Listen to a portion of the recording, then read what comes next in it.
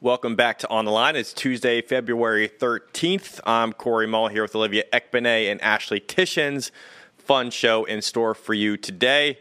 Today's podcast is brought to you by Firefly, a revolutionary, portable, and clinically proven full-body recovery device used by professional, collegiate, and elite high school athletes to recover 3 times as fast.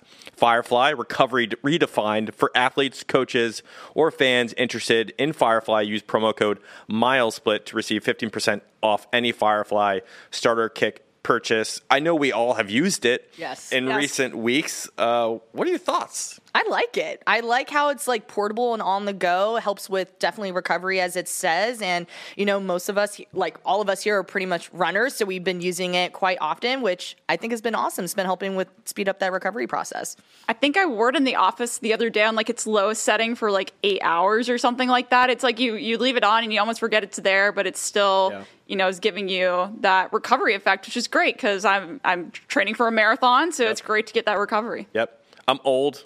I'm rickety, but I did use it after a hard run recently, and I felt better the next day. So, loving it. Yeah. So, Firefly Recovery for all your stuff. That's going to be good stuff. So, on today's show, we're going to highlight 5 top videos from the week. We're going to recap the Millrose games, which you were both at. We'll discuss the 400-meter national record, and can it go down? I don't know.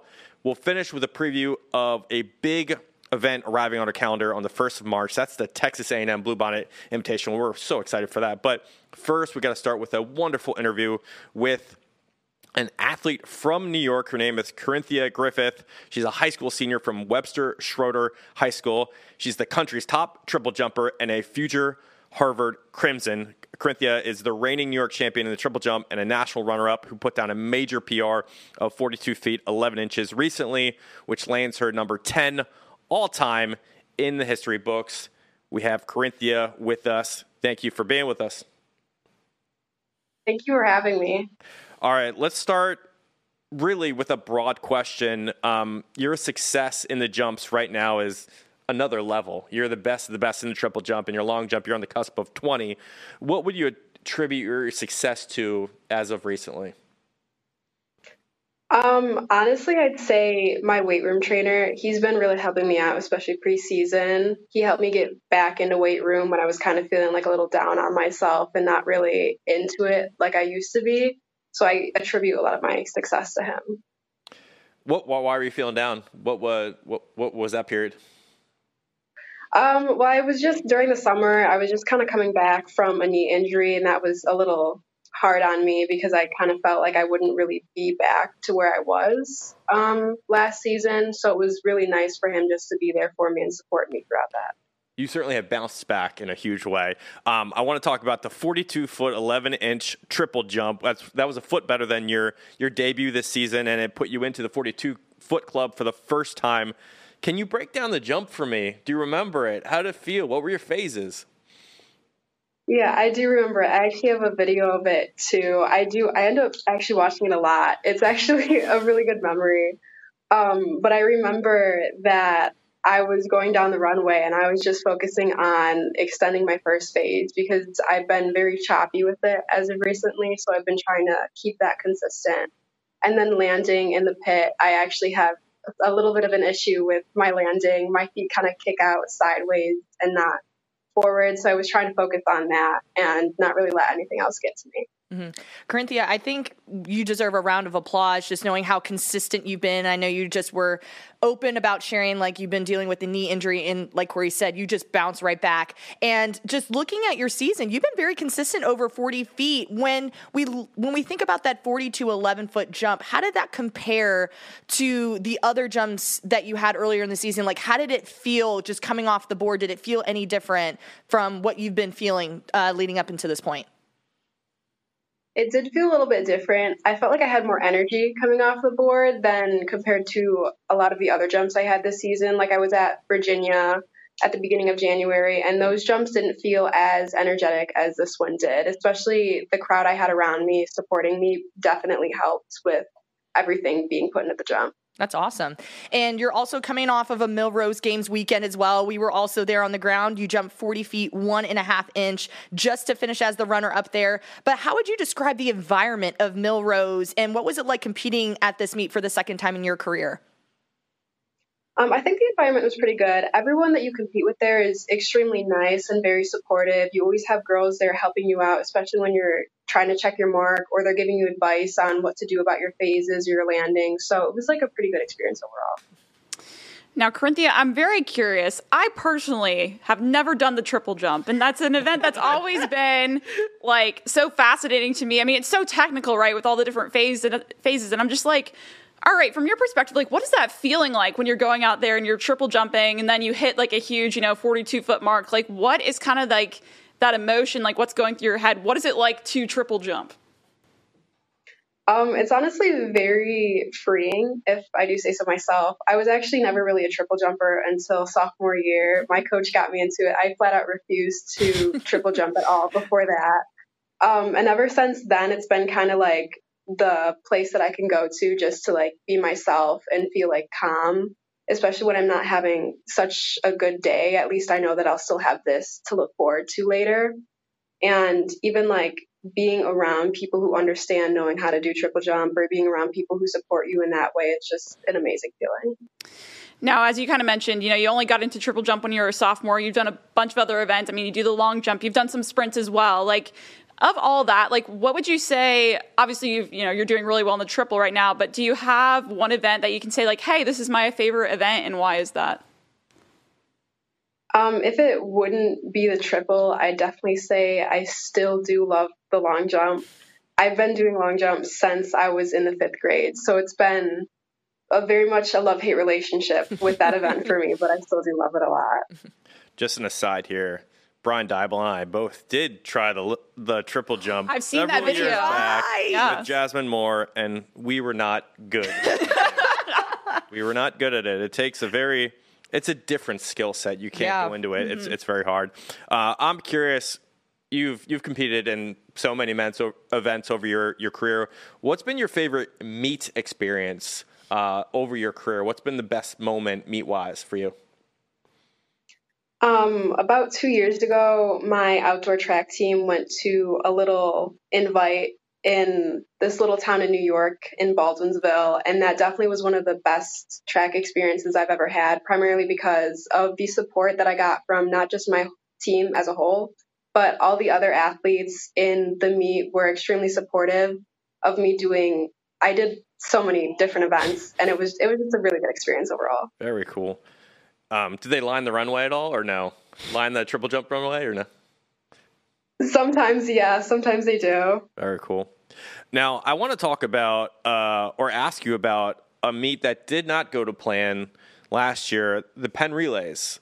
Probably a performance for you that you probably reflect on and say, like, how can I, do better? I mean, when looking at that performance, you finished 14th there. How do you remember that, and what lessons did you take away from that? I primarily remember warming up, especially for that experience, because it was, from what I remember, it was not the best day. It was a little like rainy and drizzly, and the sun was not out. It wasn't a good experience, but I remember there was this girl who came up to me and she was talking to me and giving me tips. And at least in that moment, I felt like even if I don't do the best that I know I can do, at least I have people here who are still going to support me and give me like tips and try and help me out. And it wasn't the best meet I've ever had, but I always like to look at meets that weren't necessarily good for me and think that even if that meet wasn't good, I should still be grateful for the experience that I got to play out. Mm-hmm.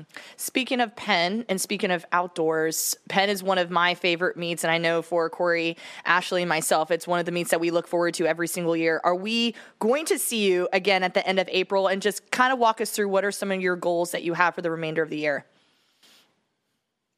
Well, I'd say as of right now, I definitely want to be consistent with the 42s, and I want to see if I can push my way into a 43. That would be really cool. Mm-hmm.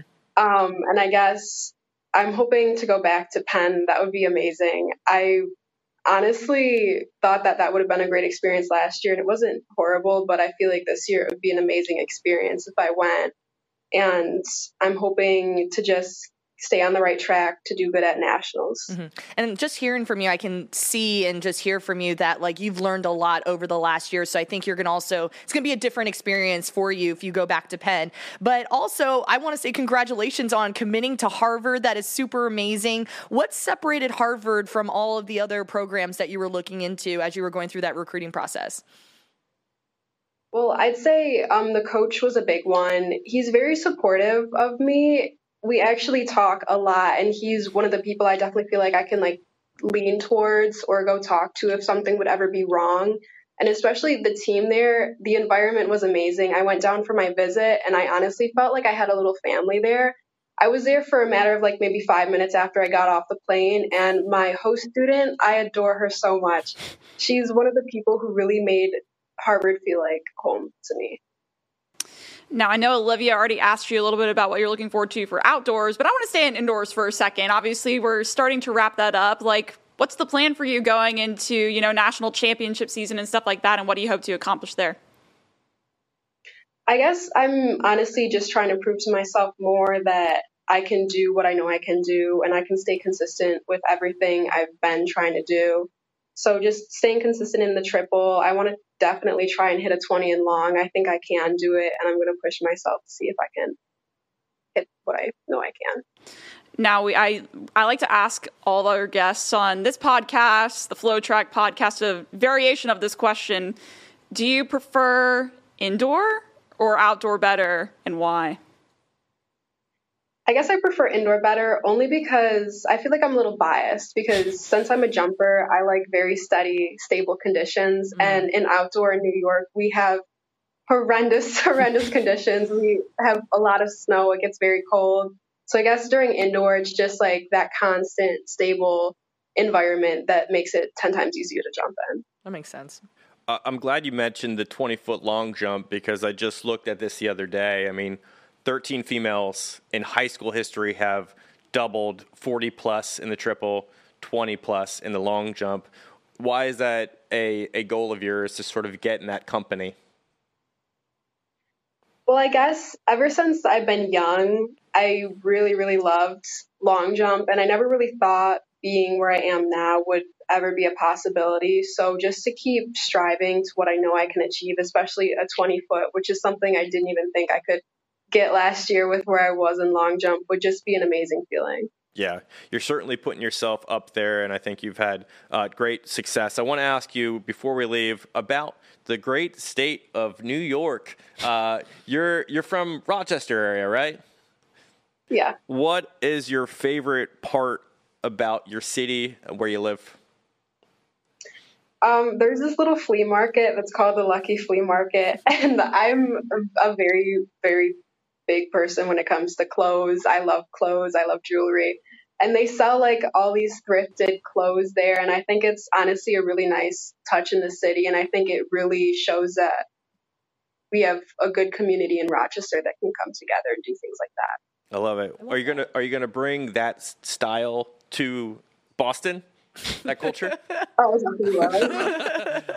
Nice. Well, I know, speaking for everybody else, we're looking forward to seeing you the rest of the indoor campaign. Best of luck moving forward, Corintia.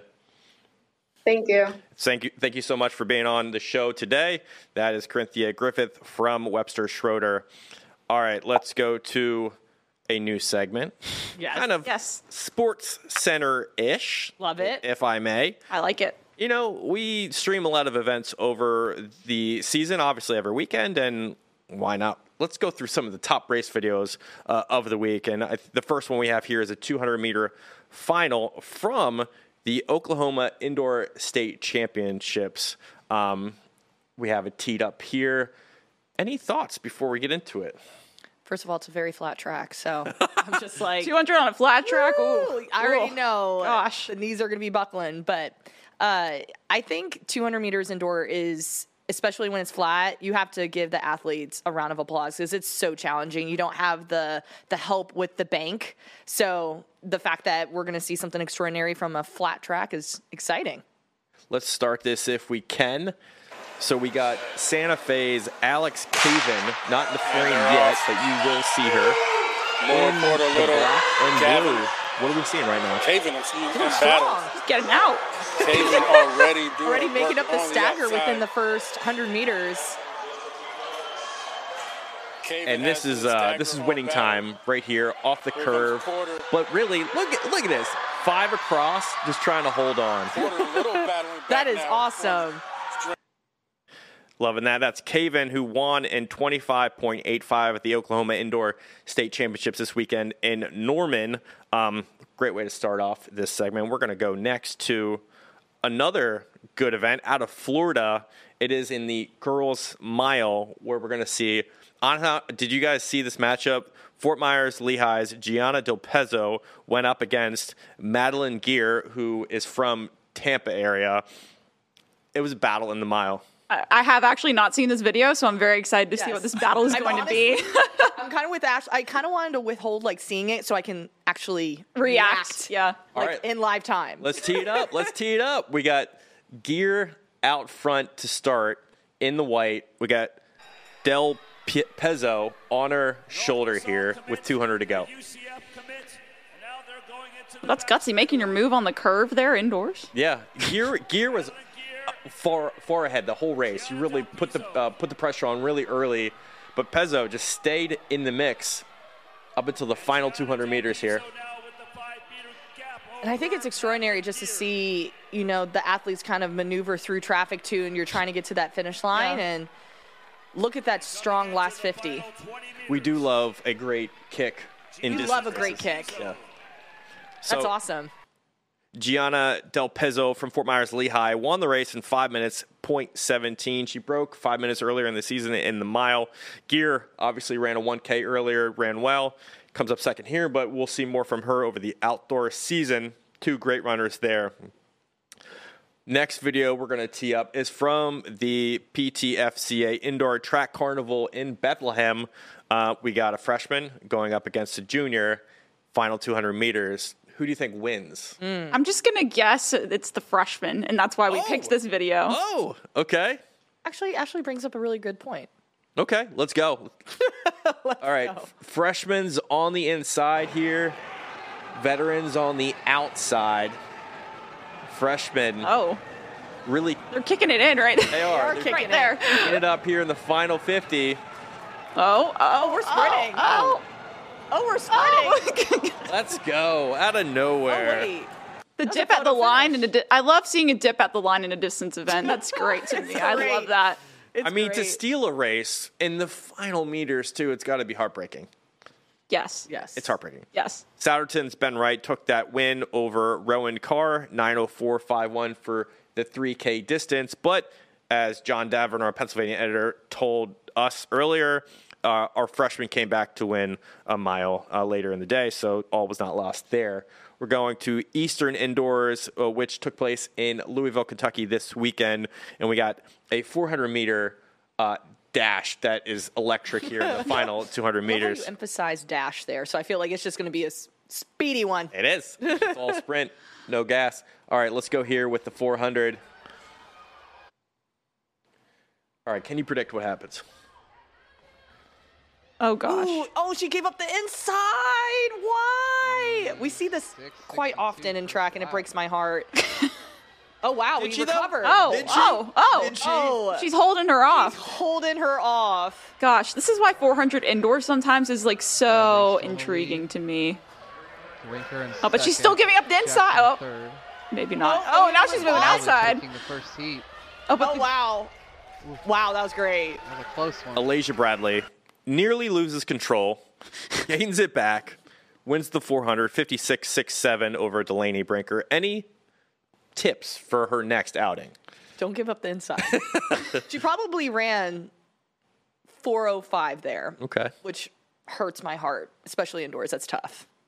That's tough. I'm not a 400 runner, so I feel like I can't give advice. But Ashley. I mean, she took the no, she didn't even take the rail. She took the first position at the bell. Just get closer to the rail. Get closer to the rail. Just make it emphasizes high school races are dramatic. Yes. They They really are just are. very dramatic. Oh gosh, I see you have North Carolina now queued up. My favorite state. Final race of the day came from the North Carolina Indoor State Championships. This is for all the marbles, high classification, 4x4. Let's play it from here. We got all 4 exchanges that we caught here. Okay, great. I was like, I'm all for the 4x4. Yeah. So we got William Ho's in the mix, Cuthbert's in, also in the mix, and all these teams are battling. At the first exchange, Willow Spring, I think. Willow Spring, Out front. Cuthbertson Yes. goes by, and they lead. So first exchange, Cuthbertson grabs it. Nope, loses it. Willow Spring. Let's see who emerges from this pack. Cuthbertson holds So second. they were just, back and forth with the lead here in this 4x4. Yeah. So the state team title was on the line here in the 4x4. Oh, gosh. Willow That makes it even Spring more dramatic. So far, to the anchor leg. kind of Cuthbertson going to gets plan back here. around. Their Cuthbertson exchanges have been trying to phenomenal. Cuthbertson's steal back in the lead lead. here. Oh, making the move on Willow They get it. Spring. But just you wait. There's Oh, one gosh, more there's still exchange. more? Oh, This is no. the last. Cuthbertson. This is the last Here bit. comes Huff. My Tim gosh. Brown. Oh, Tim my Brown. gosh. Out of nowhere. Oh, wow. A turn of events. Wow. Huff will take the win. That is Tim. I did not see that coming. Tim Brown from William Ho, out of nowhere. And look at the celebration. He's excited. Can't hate it. Love it. 324.60 to win the 4x4 there at North Carolina. The fun story here, though, is in the previous heat, Mount Tabor set the fastest time. They would end up second in the 4x4, but that second place finish ultimately gained them the team title. So Wow. Wow. That's exciting. That's exciting. great. Anything can happen there. They had to finish second or better. basically, yeah. That's a lot of Yep. pressure, but Yep. they got it That's done. the crazy thing about some of these things is you divide it up into 2 heats, and so it's like, oh, you don't know what's going to happen. For sure. All right, let's go to the Millrose Games, which took place this weekend in New York City. Both of you ladies were there. Let's talk about the top high school moments, starting first with maybe a surprise here in the 300 meters. And Kane Stanley, are we gracious. talking about a star from IMG Academy now? I was completely blown away. And to give you some backstory, the day before, so Saturday, I had a chance to talk with Coach Dwight separately, completely just like in conversation. I was like, so Kane Stanley popping off this season. Why don't we just talk about him real quick? And he's just expressed like Kane has just been in a completely different element. He's gotten a lot stronger. He's kind of trusted the process as you would hope. And to Kane's advantage, like he was on the outside, lane 6, and just did what he needed to do, essentially. His 300 meters was just absolutely remarkable, running a 32.85 to win that race, a new U.S. #1, broke the meet record, facility record, and I had a chance to talk with him after his race one-on-one, and he was expressing that it was really chaotic, but there was an official that almost was trying to cross the track as they were coming down the home stretch, and Kane was like screaming at the official, like, I am coming full throttle, and Kane was like kind of running all over that last 50 meters. So I wonder what would have happened if that situation didn't occur, of how much faster he probably would have went. Because just imagine exerting all of that strength to just yell at officials so you don't run into them. But Kane just like completely surprised me. I know we've been seeing him consistently, been putting out really strong marks. He's gone 21.04 in the 200. He went 33.33 at the VA showcase to win that event. So for him to drop from a 33.3 to a 32.85 is remarkable. So Kane Stanley is just doing big things this year. Top 10 300-meter rankings in history. What a list. Yeah. Ryan Herron at Texas right now. Mm-hmm. Jalen Slade from IMG was a national record holder at one point. Cameron Rose at Clemson, now Eric Allen Jr. Kane sits at 5th right now, 300-meter rankings. Justin Robinson from Arizona State. Tyrese Cooper, Jane Horton Mims, Michael Cherry, and Quincy. That's your top 10 right now in the 300. That is an incredible list that you are now company of. So many big names right there that have obviously a lot of them have now gone on to do, big things in college too as well. 2 now from IMG under the tutelage of Dwight Thomas, as you said. Something kind of happening in terms of coaching that 300 really well. Good stuff there. Let's go to the 600. Oh my gosh, God. I know you both got giddy about the 600. I know I was texting y'all, blowing up your phones about this, like in live time. But Ashley, what was your takeaway from that 600? Oh, just I feel like there's a lot we have to break down here, right? So this 600, again, I feel like this was kind of hyped up as like this was the high school event to watch at Millrose on Sunday. You have Quincy Wilson, Jonathan Sims, Jaden Marchand, like all these top guys in the entire country in that 400 to 600 range, all going at it. And we saw something that we usually don't see from Quincy Wilson, which is reserved. Yeah. Usually you see Quincy, he's going to go out. And he's going to go out hard and just push it right from the get-go. But I will say, me and Olivia talked to Quincy before the race. We happened to be run into him, and he told us, he's like, I got to play it smart here. Like I'm gonna. He's basically said like Jonathan Sims is probably going to go out really hard, and I can't get too caught up in that. That's basically what he said, and then that's exactly what happened on the track. You have Jonathan Sims and Jaden Marchand go out there just shoot out like a rocket. And it was mainly just an idea of in my mind as I was watching, I was like, can Quincy catch them? And then in that last 100, all of a sudden you see Quincy coming on the outside and passing by those two guys, and he takes the win in a US #2 all-time mark. It's ridiculous. Did he listen to your advice? When I spoke with him, I wanted to tell him my thoughts, and I was just like, I want you to do what Coach Lee tells you to do. But I'm like, just run this smart. And I think he knew where I was going with it, because we already knew that Jonathan Sims has that strength. He has that 4.8 speed endurance. And we're starting to see Quincy kind of tap into that potential. But still, of course, it's a learning curve and learning experience. So I didn't flat out tell him, don't go out too aggressive. But I think he got the gist that he knew if he wanted to take that win, he had to play it in a different way. And I will say too, where I was standing taking some photos and doing some social stuff, I was right by the Bullis crew, Joe Lee, that whole crew, they were all standing next to me.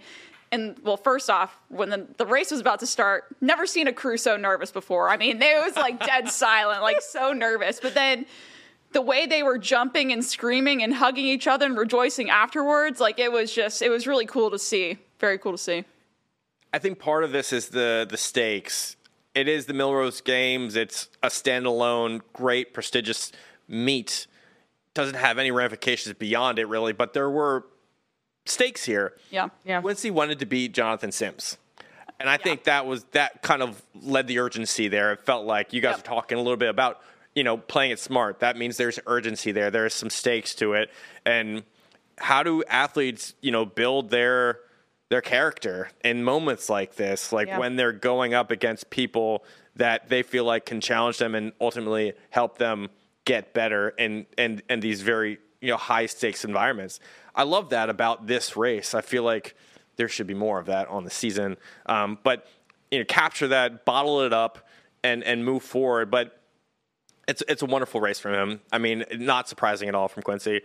I thought everybody else in the race, Marchand finished second. Right? Sims, not bad either. He still ran that time. It's also only his second race of the entire indoor season. Yeah. So I feel like he can only just go up from here, you know? Right. I think that's a very solid opener, and I think that's one where, he should be very encouraged, I think, by his first, 500 meters. He has just to clean up that final 100, really. It's a tough race for those guys. They are not necessarily building themselves for 600s. Right. But I am curious, what do you think Quincy could run an 800 in? I don't know. I'm curious because, he was on a 4x8. I don't think that was the best 800 showing we would see from Quincy now. Maybe 155? That's literally... 56? No. That's literally where I was going. 155. Are you kidding me? 155. Okay, but this is the I'm thing. saying 150. Oh, okay. Absolutely. Okay. He ran Maybe. 117. You think But you have to hold on for another 2 meters. Obviously, you race the 8 different than you'll race the 6. Right. But that being said, he is capable of running a 150. Okay, actually, that's probably 100%. fair. Now I'm going to walk my original statement back a little bit. So maybe, I guess, what was it? A few weeks ago when we were talking about Quincy running an 8, hypothetically, I think I said 151, 152. Yeah. And then maybe I just got caught up in the 4x8, and I was like, okay, maybe not 151, 152. But I guess, now you probably do have to consider 117, 600, that is legit. Yeah. I will give you credit there. Maybe I'll bump down to 153. Okay. 153. All right. You going to change your markup or no?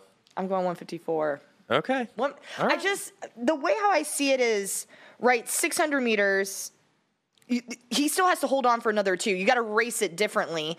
But also, we know Quincy is a dog. Like, he's a bulldog, but he's a dog. So I'm also thinking there has to be a level of competition, I feel like, to kind of spur up that pot a little bit to get, not saying Quincy can't run without competition, but like when the stakes are higher, that's when Quincy really performs his best. So I don't know. That makes me scared to even think about him running an 8. Matchup we want to see, Sims versus Wilson in an 800. That's what I want to see. Sims went 151 against Dodo. Exactly. Yes. I mean, that was a crazy race. Exactly. Too. Insane. Yeah. All I'm saying is he can run a fast 800 if Coach Lee puts him there at some point, which we might not see, but I'm just saying it's possible. Let's go to our last Millrose moment. It was the girls' mile. Goodness gracious. Okay. Did it play to expectations? How did expectations play to reality?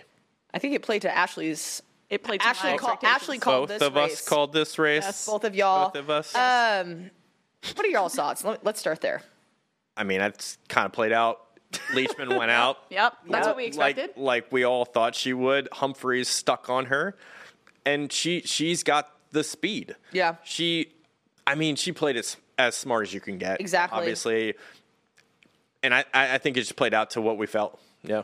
Yeah, I mean, that's exactly my thoughts, too. Is like, again, I figured Leachman would go out really hard, but I was like, Humphreys is just going to sit on her and then kick whenever she wants to kick, whether that's 600, 400 to go. And that's exactly what happened. And I think back to, a few weeks ago when we went to Flower Mound to go watch Sam Humphreys run basically like a 200, 400 meter workout.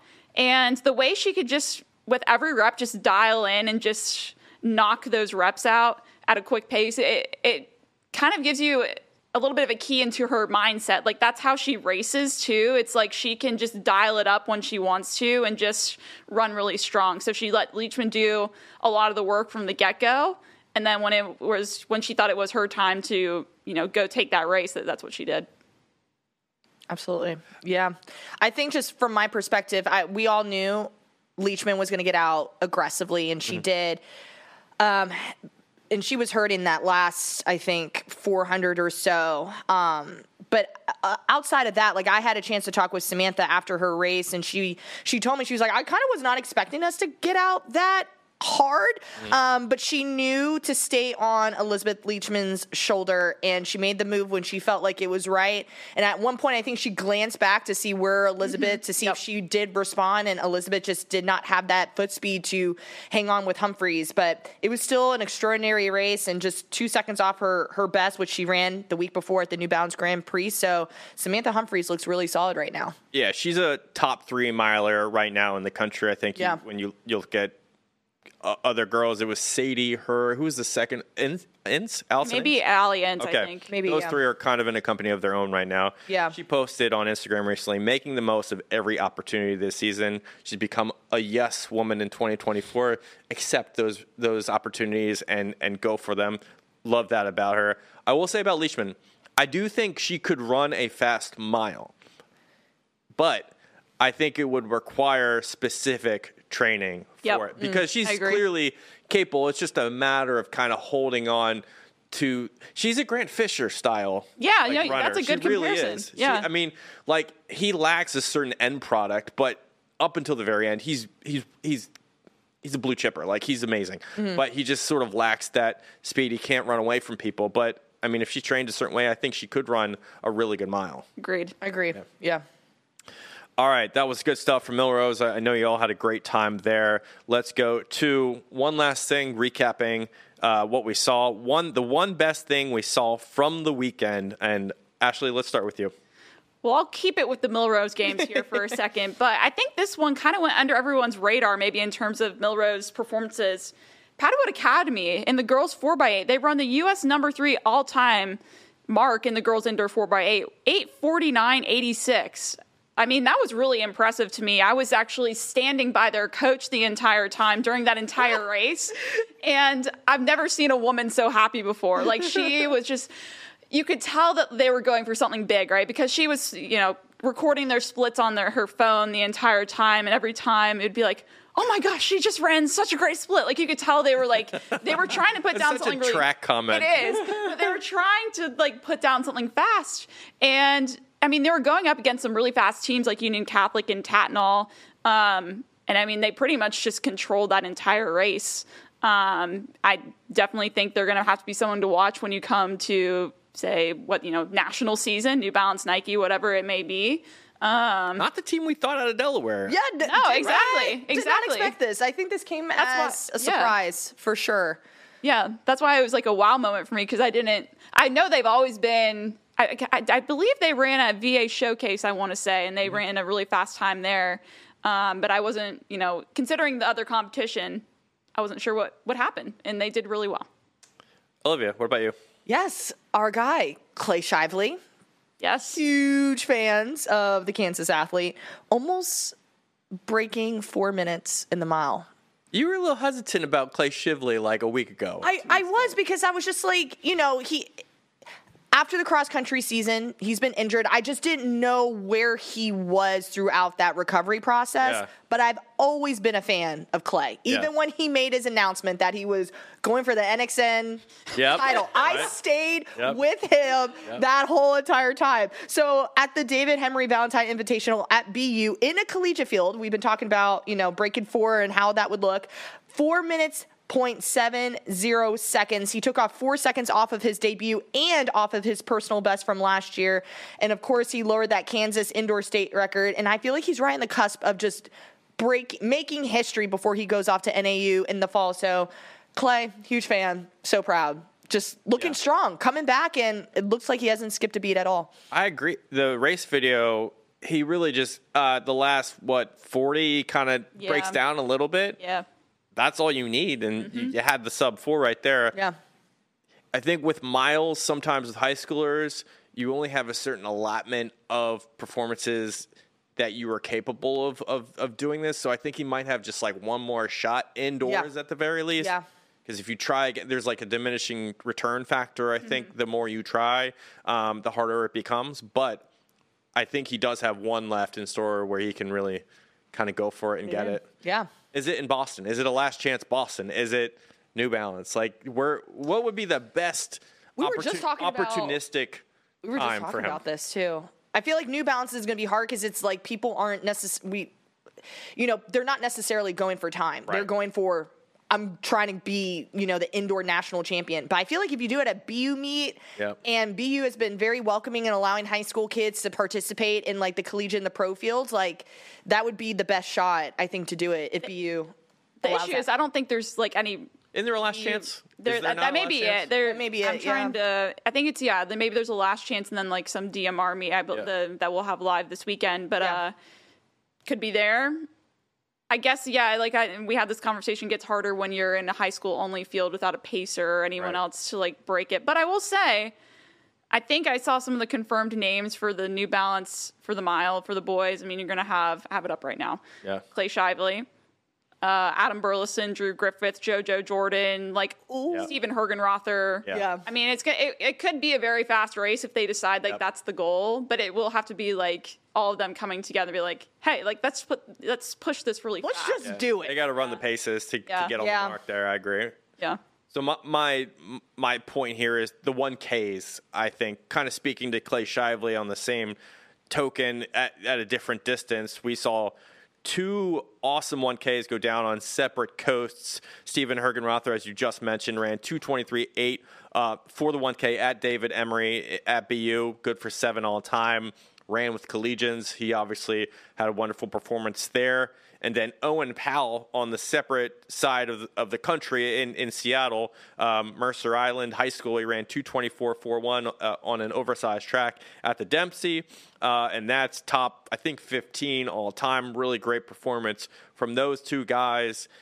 We talked about when is this 1K record ever going down by Robbie Andrews? At the same time, I do think one of these guys has at least one more effort that they can put in to maybe go after it. I think BU is the opportunistic side if there is a meet that you try to do that because that has proven to be the track where records fall. For sure. So This next segment's going to be a really fun one, and I'm curious to hear what you guys have to say about it. National records, we're going back to national record talk.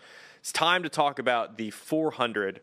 Is it realistic this year to think that we could see LZ Coleman's 45.92 go down? That was set back in 2004. How plausible is it that we see a national record in this event this year? Who you tossing it first to? Olivia. Tossing it to me. He's I was looking like, at wait, you. I know.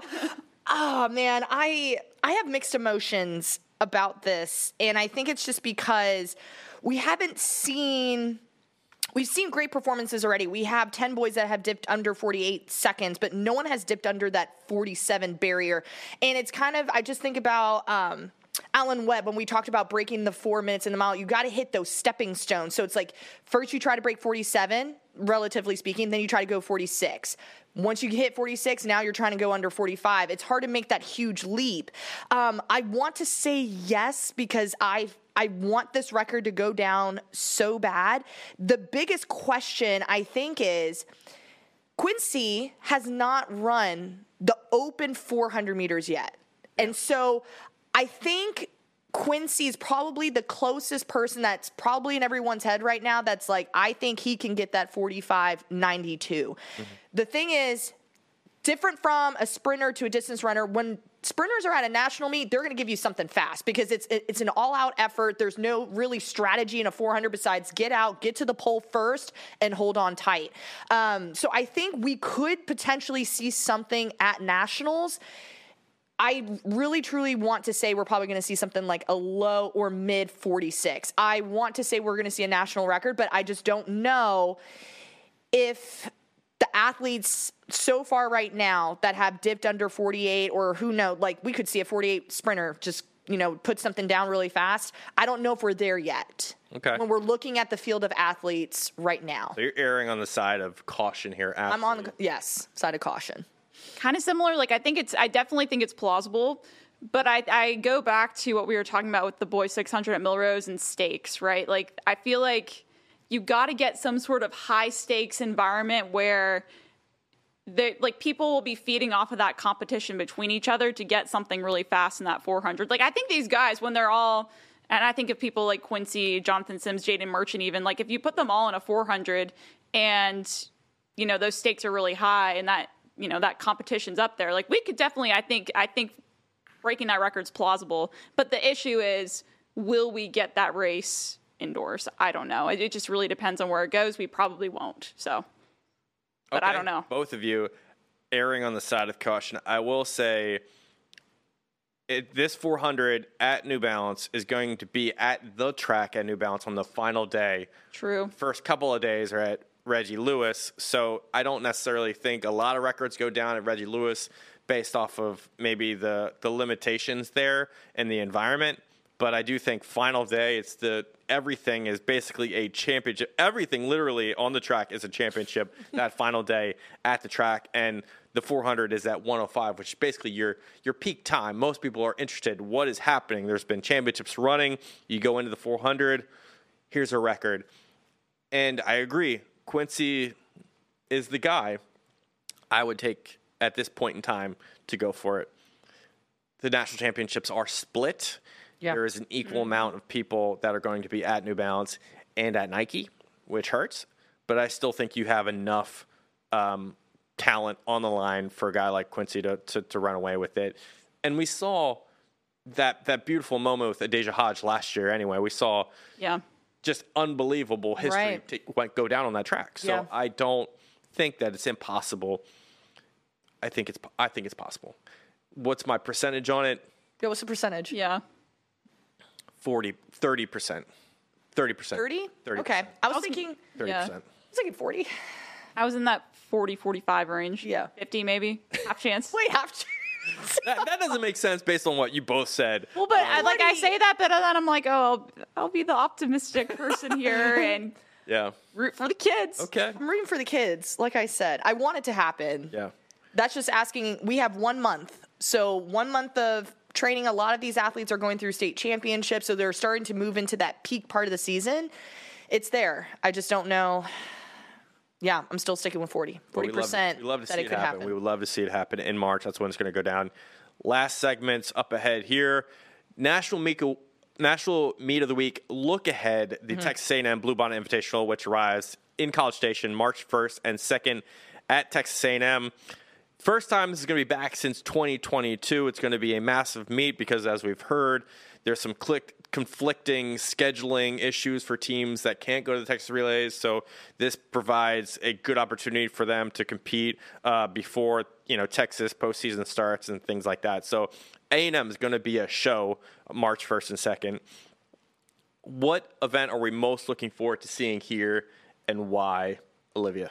I agree with you on the boys event, and I would love for you to dive into that deeper. When it comes to the girls event, for me, I'm looking at that long jump. You have Skyland Townsend of Rock Hill, the Georgia commit, who is going to be the front jumper in this event. She jumped 20 feet, 2.5 inches already this indoor season at the Arkansas High School Invitational. She's also the USATF U20 fourth place finisher. She's the state champion. She's the defending Nike indoor champion. She has all these accolades, right? And she has a personal best of 20 feet, 8.5 inches. And there's 3 girls total who have jumped over 19 feet, including Townsend. You have Ashley Lister, who went 19.4.5, and London Tucker, who went 20 feet 1 inch last year and was 8th at her state championships at UIL. So there's going to be a lot of great competition for the Texans as they go to Texas A&M to really put out some big marks. And of course, we've had a chance to look at the new facility. It's absolutely gorgeous. There's a wonderful warm-up area now right next to them. So it's going to be ideal for these athletes to really just get out there and compete. It's going to be awesome. Yeah. What about for you? I would argue that Texas, no other state does relays like Texas, especially when you look at 4x1s. Double points. Exactly. Double points, yeah. And this boys 4x1, I think, is going to be really intriguing. I believe this was last week, Duncanville opened up their first outdoor race of the season. They ran a 40.71 in the 4x1. Not surprising. Yeah, but like it's Duncanville. Yes, but like that just makes me even more excited for the race to come at Bluebonnet because you're going to have Duncanville. You're also going to have 3 other teams seated under 41 seconds in that race, which are Ridge Point, Katy, Maid Creek, and Humboldt, Atascocita. Like that's going to be really, really spicy. Like I think again. When I was at the Texas State meet last year and seeing all those relays happen, like I've never been more excited for relays before. Like there's just something special about it, I think, in Texas, and it's no different, I think, for this meet to come. That is a preview of the state title. Yep, 4x1 for sure. With Jelani Watkins. Atascocita now, he was with Klein Forest last year, but he's having himself a moment. I agree with you with the 4x1 here. I want, the 100 meters right now lining up for Bluebonnet looks incredible. Jelani Watkins, Caden Durham, Kendrick Jones, all of these guys are flat out superstars. Watkins and Durham both signed with LSU for football. And I love Watkinson's sort of run in front of him now because he's done with football up until he goes to LSU. So largely in previous seasons, he always sort of had to keep that in the back of his mind because he's still training. But he's signed. Yeah. He can focus squarely on track now. And we're starting to see that with indoor. He's already competed in 3 meets? Yeah, I mean, because we've never seen him compete at Millrose games before or anything like that. I totally agree. I think we'll get one more indoor meet out of him. We'll get this out of him. And Durham is a really electric runner. He's run 10.25 win data, 10.28 for the 100. Watkins ran 10.33 last year. Kendrick Jones 10.57. He's a little underrated, but I believe he's only a junior this year. And he is a great talent. So these 3 guys matching up in the 100 is going to be electric. Ooh, bring out the popcorn. Bring out the popcorn. And you know what they do? They switch the runway based on the winds. Yeah. So, you'll go to the back stretch if the wind's pulling that way. They'll go to the home stretch if it's pulling another way. So they'll aid the runners the best that they could here. So, it's going to be so good. I'm looking forward to the 100. Already waiting for it. Already excited. All right. Which team or athlete do you think is ready for a breakout moment at Bluebonnet, Ashley?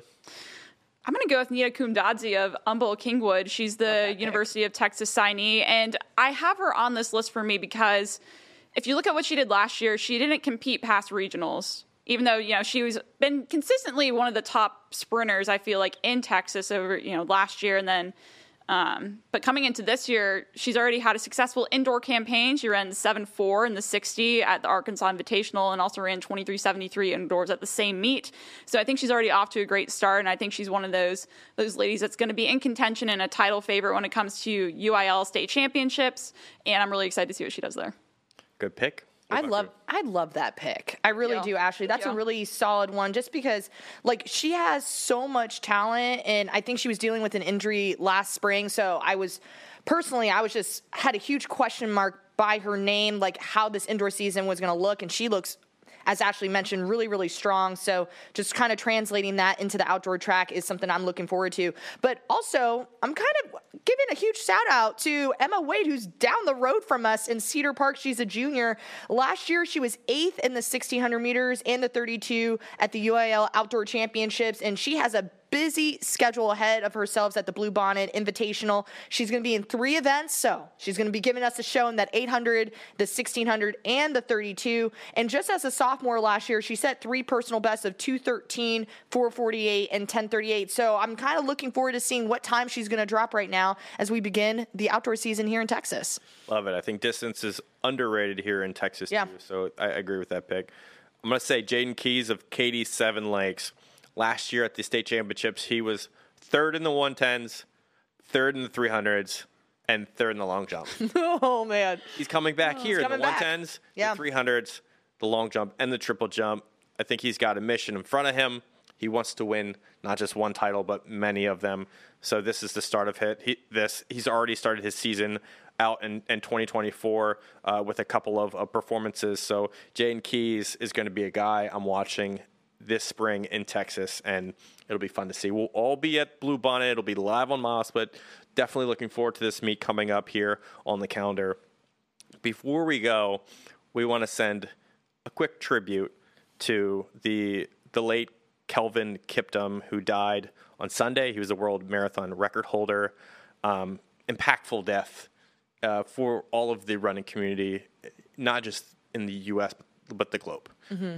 Just 24 years old. What are your just quick thoughts on what happened here and what it means? And my heart was completely broken. I think we were just finishing up Millrose, and all of a sudden we heard the news, and I was in disbelief. I was like, there's no way. And whenever we hear someone passing, it just breaks your heart. And he was so young, had such a bright future ahead of himself, and I'm just praying for his family. I know his coach was also part of the accident as well, so I'm praying for his family as well. It's just such a shocking, heartbreaking news to hear, just knowing that this talented individual had such a bright future ahead in our sport. Yeah, I mean, again, kind of what Olivia said, just shock. Like, again, we got this news right after Millrose, and almost couldn't believe it at first. Like, I feel privileged that I had the chance to actually cover the Chicago Marathon in person. Like, I've seen him with my own 2 eyes. I watched that race, and when I tell you I've never seen any athletic performance probably like that ever, like, it was crazy. And then just hearing him just talk and being so humble, and just after that race, almost like nothing had even happened. He was just already looking forward to the next race, I think probably speaks to who he is as a person. And again, only 24 years old, he's only a year older than me. I mean, that's just really sad. And I'm praying for everyone who's mourning right now. Yeah, he was the future of marathoning. He was hoping to go after a sub-2 effort coming up this year. So many tributes came and were littered across social media on Monday, Sunday as it happened. And I think everybody's going to remember him in a big way this year. So hearts go out to him and his family, and support all the way. But tough time in the running community today for Kelvin Kiptum and his passing. That is our show on the line Tuesday. It's fun stuff. Yes. As always, we love talking track and field. We do. That's what we do here. It's our life, and I love it. We love talking about the kiddos and giving them that encouragement and just bringing it all down. It's exciting. It's fun. I think we all really enjoy it. Yeah. Stay tuned for our next episode next Tuesday, as usual, same time, same place. We will catch you later. Thanks for watching.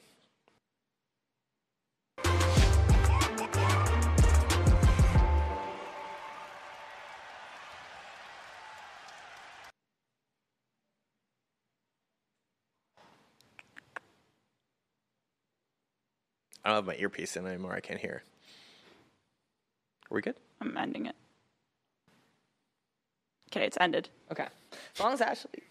Thank you. Thank you. We're good. As long as Ashley's is clear. There's a delay. That's why. So Yeah, that's like why I don't want to talk. So like I have to wait till I see the little logo come up and then I turn it off. Sweet. Great show. What do you got, everybody?